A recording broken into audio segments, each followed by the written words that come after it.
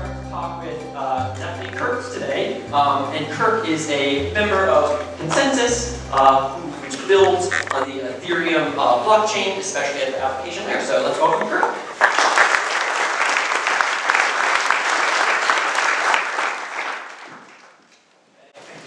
Oh, is that, can you hear him? Test.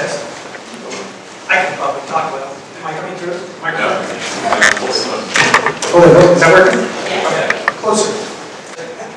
So yeah, I work for a company called ConsenSys, formed in 2014, and we were about 2 people in 2014, about 30 people in 2015, 60 by the middle of the year in 2016, about 100 when I joined 10 months ago, and we're 320 now. So we're growing very fast in the space. We do work kind of throughout the space. We started out with an emphasis of Joe Lubin, our founder, to build applications for this burgeoning new protocol network. So Ethereum is a protocol. We'll come back and talk about that perhaps if you want to make sure to go there. But on top of that, you can build applications. Applications take advantage, we hope in the future, 5 years out, 10 years out. When Grandma Marge and any of you use these applications, you won't even necessarily know they're decentralized apps. They're just the applications to you on a little telephone or on your computer.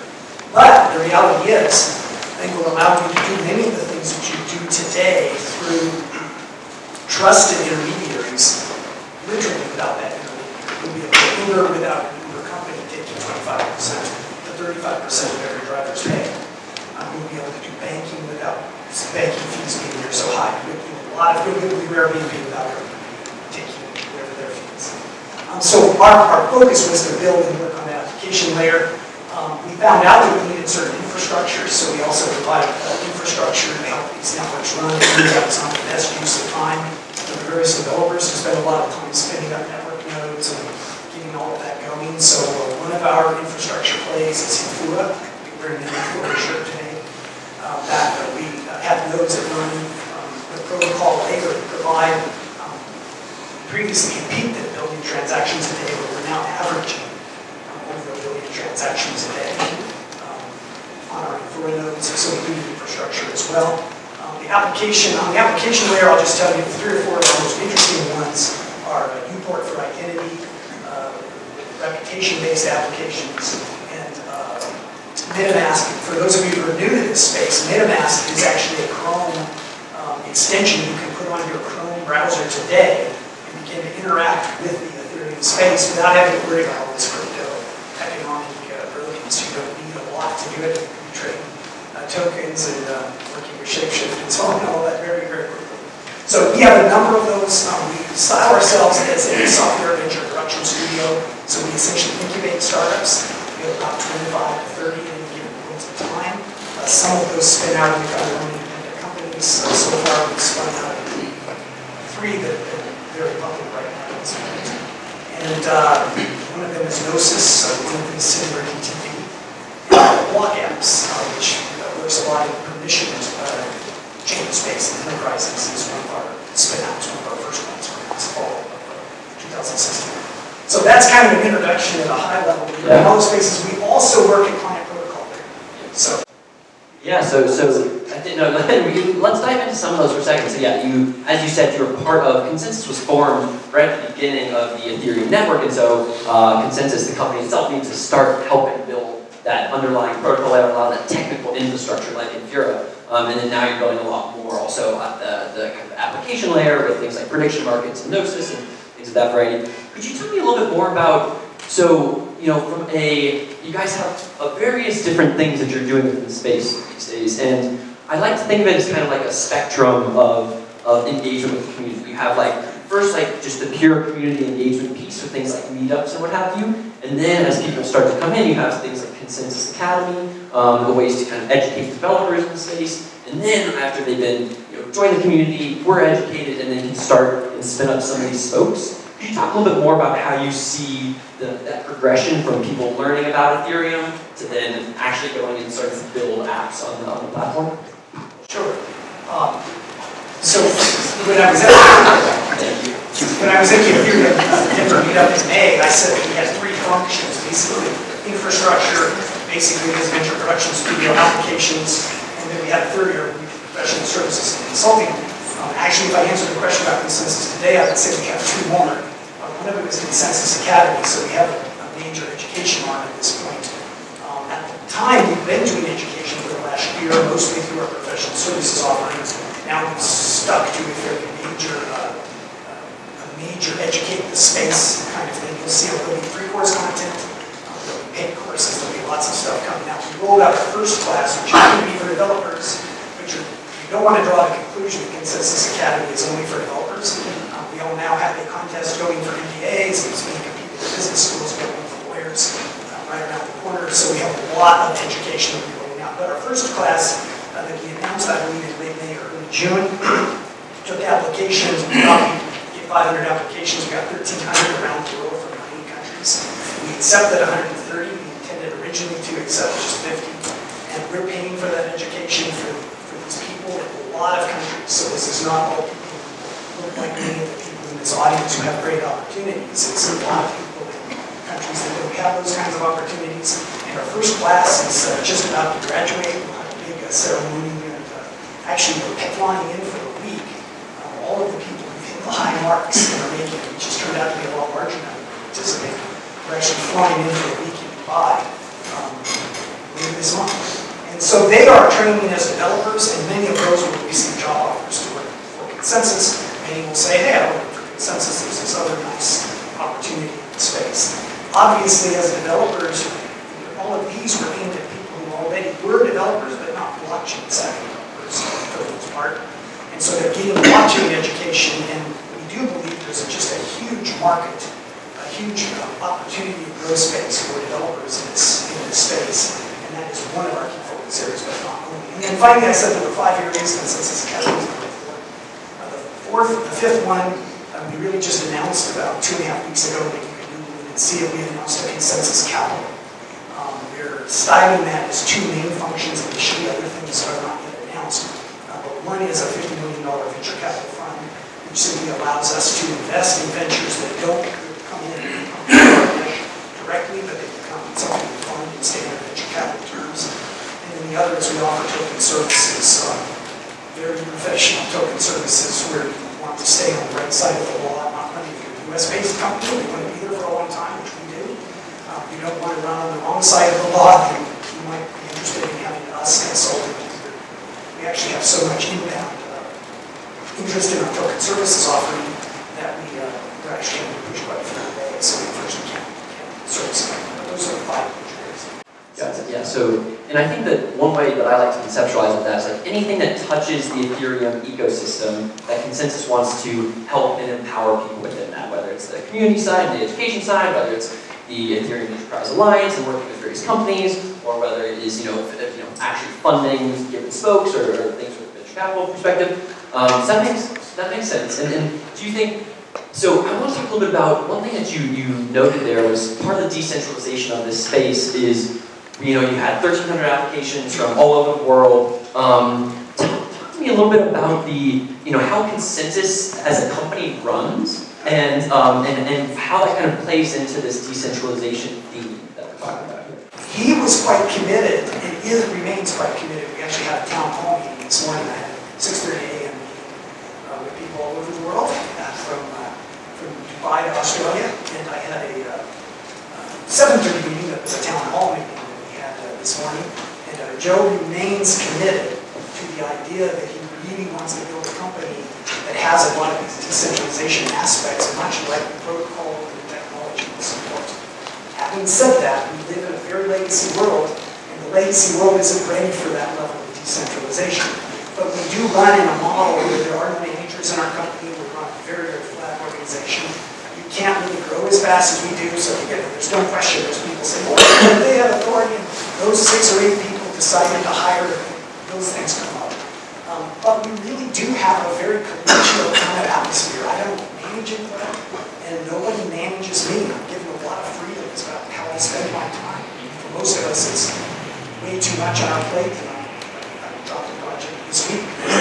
So many new things come on. So we work in a very, very decentralized way. We formed this entity we call a Seven Hub, In spokes, we can say the hub is formed of different circles that form up to provide services to the spokes. The spokes tend to be the venture, the entities that might go out. A lot of you are here for startup. So these 25 to 30 at any given time entities that are essentially would be companies.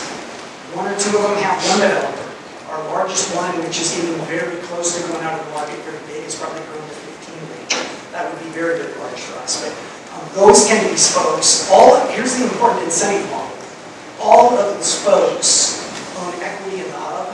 The hub owns equity in every single one of the spokes.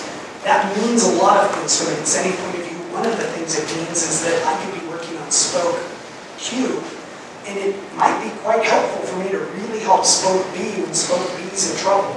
Spoke B needs a little help, because remember, spoke B has significant equity owned by the hub. And if you know the startup game, many startups will be unsuccessful. It might be that spoke B happens to be the spoke that is the next Google in this space. And the fact that the hub owns a chunk of spoke B, and my spoke Q, which might go down the toilet. It's reality. Not all spokes work. Not all startups work, right? Everybody knows this. So in that case, it might be the best thing I ever did to help make sure spoke B becomes very successful. So we think we have an incentive compatible model. Joe's committed to the idea of things being very decentralized, but that is very hard. Even down to the level of roles and titles. We talk strongly that we all have roles and not much in titles. But when I walk into Eric's office, and Eric doesn't know who I am, and he wants to know what I do, he really isn't interested in any silly games that work with how we work decentralized. Well, I play 6 roles and I kind of change what I want to do. No, it works if I just give him a title. So that was our old model. To be honest, we're finding the legacy world can't quite deal with it, so we're probably going to have a few more titles. I've never printed a business card with a title. If you look me up on LinkedIn, you won't find my title in any dictionary. I use a different title internally, but it's really more about my role. So. Yeah, I think that I have Googled your title on LinkedIn, and you were only 2 things showed up on Google: you and some weird German website. So those are people think that my name must be come out of a German dictionary. Yes, exactly. It ends with RF at the end. In any case, so as we kind of wrap up here, Kirk, I'd love to chat a little bit about. Well, so one thing that we were going to chat about with Hyper as well here, I think that you'll be able to speak to, is the kind of scaling side of Ethereum as well, and what some of the, because that's a big question within the space right now, and this thing that lots of people are working on, right, Trading and Plasma, and then both at the Bitcoin side and Lightning channels and on the Ethereum side. How are you thinking about, how's ConsenSys thinking about scaling, and where do you expect that to see it going in the future? You're talking about scaling the protocol, not scaling. Scaling the protocol, not scaling the ConsenSys. Okay. Yeah. It's a big question. This is a complex network, and for those of you who are new, I'm sorry if this gets a little technical, but let's just say that what the protocol does is really, really amazing. But both the Bitcoin protocol and the Ethereum protocol, as written, and in their instantiation in their nascent phase, where they are right now, is not capable of super high performance. The Visa network, in terms of the number of transactions going to be run in a second, is here, 56,000. The number of transactions that can be done per second on the Bitcoin network or on the Ethereum network is really, really quite low. It's a small fraction of that. The good news is that the Ethereum ecosystem has attracted a very large number of developers. There's different ways we look at how many people come in, how many people download tools, how many re-download tools, renew versions, major versions of those tools come out.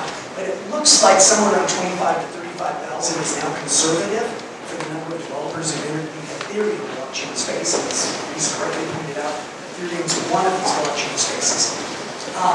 And the good news is there's 25 to 35,000 developers, and many of those developers, probably as many as 500 to 1,000, are working on new techniques for scaling the network. And it correctly points out that there's a number of options, Plasma being one of them. The Ethereum Foundation itself is looking at moving the consensus formation algorithm to the blockchain. That's how to do a bunch of disparate peer-to-peer network, decentralized nodes come to agreement every unit of time. That's an amazing thing. We can have all talk on that. In the Bitcoin network, that's once every 10 minutes they come to agreement on the block. In the Ethereum network right now, they have about once every 14.5 seconds, and the protocol drives to make that 14.5 seconds stay on amongst them. They come to agreement. But both of those two networks, which are the two largest, use an incredible amount of electrical power with these diverse nodes in order to stay cryptographically secure, having large numbers of computers trying to solve hard cryptographic problems to assure that who wins every 15 seconds or every 10 minutes is a truly random outcome. And that's a hard thing to do, and it uses a lot of electricity. Ethereum has been committed from the beginning to move from a proof-of-work algorithm, that's when you do a bunch of solve cryptographic puzzles, to move to a proof-of-stake algorithm, and that's where you say, hey, I'm a good behavior, I'm a good guy, I'm a good network, I'm a good guy. And if I exhibit any of this bad behavior, which is all fine, you can take all my resources that staked me and said that I was going to be a good guy. And so it uses a different mechanism to get to the same thing, a decentralized network that can agree on blocks very well. So the Ethereum Foundation has a fairly multi-step, multi-year process of raising the performance of the Ethereum protocol. Having said that, even when it goes up by a factor of 10 or 100 or even 1,000, it really isn't where we probably need to go. So there are other networks, and other things that will run on top of Ethereum that can take that up to maybe 1 million transactions per second. And there's good papers on it. Talks even the San Francisco Ethereum did a good talk on one of those just 2 weeks ago. And in that case, to give a model for those who are not technical, I would just say, you can think about it that you could say the Ethereum network, let's just say, I'm pulling this out of my ear, say it can only run a low number of transactions per second. 10,000, 1,000, doesn't matter. You could think of the Ethereum network as a base protocol that works everywhere, and these other networks could solve lots of transactions. You buy your $3 cup of coffee at Starbucks or your local brew house or your beer, it gets solved and resolved on this other network. But if there's any issue over ownership, it gets moved to the next network, which can handle a lower number of transactions. In this case, the Ethereum-based network, and resolve those kinds of things, sort of contract resolution or price transaction resolution. So the point is there's lots of approaches, lots of developers, and I have no doubt at all that this is going to scale. When you talk about the Ethereum Enterprise Alliance, a lot of good companies are now putting pretty serious resources in developing these networks. Yeah. Cool. Well, with that, I think we got to go to the next person, but Kirk, thank you so much for coming by.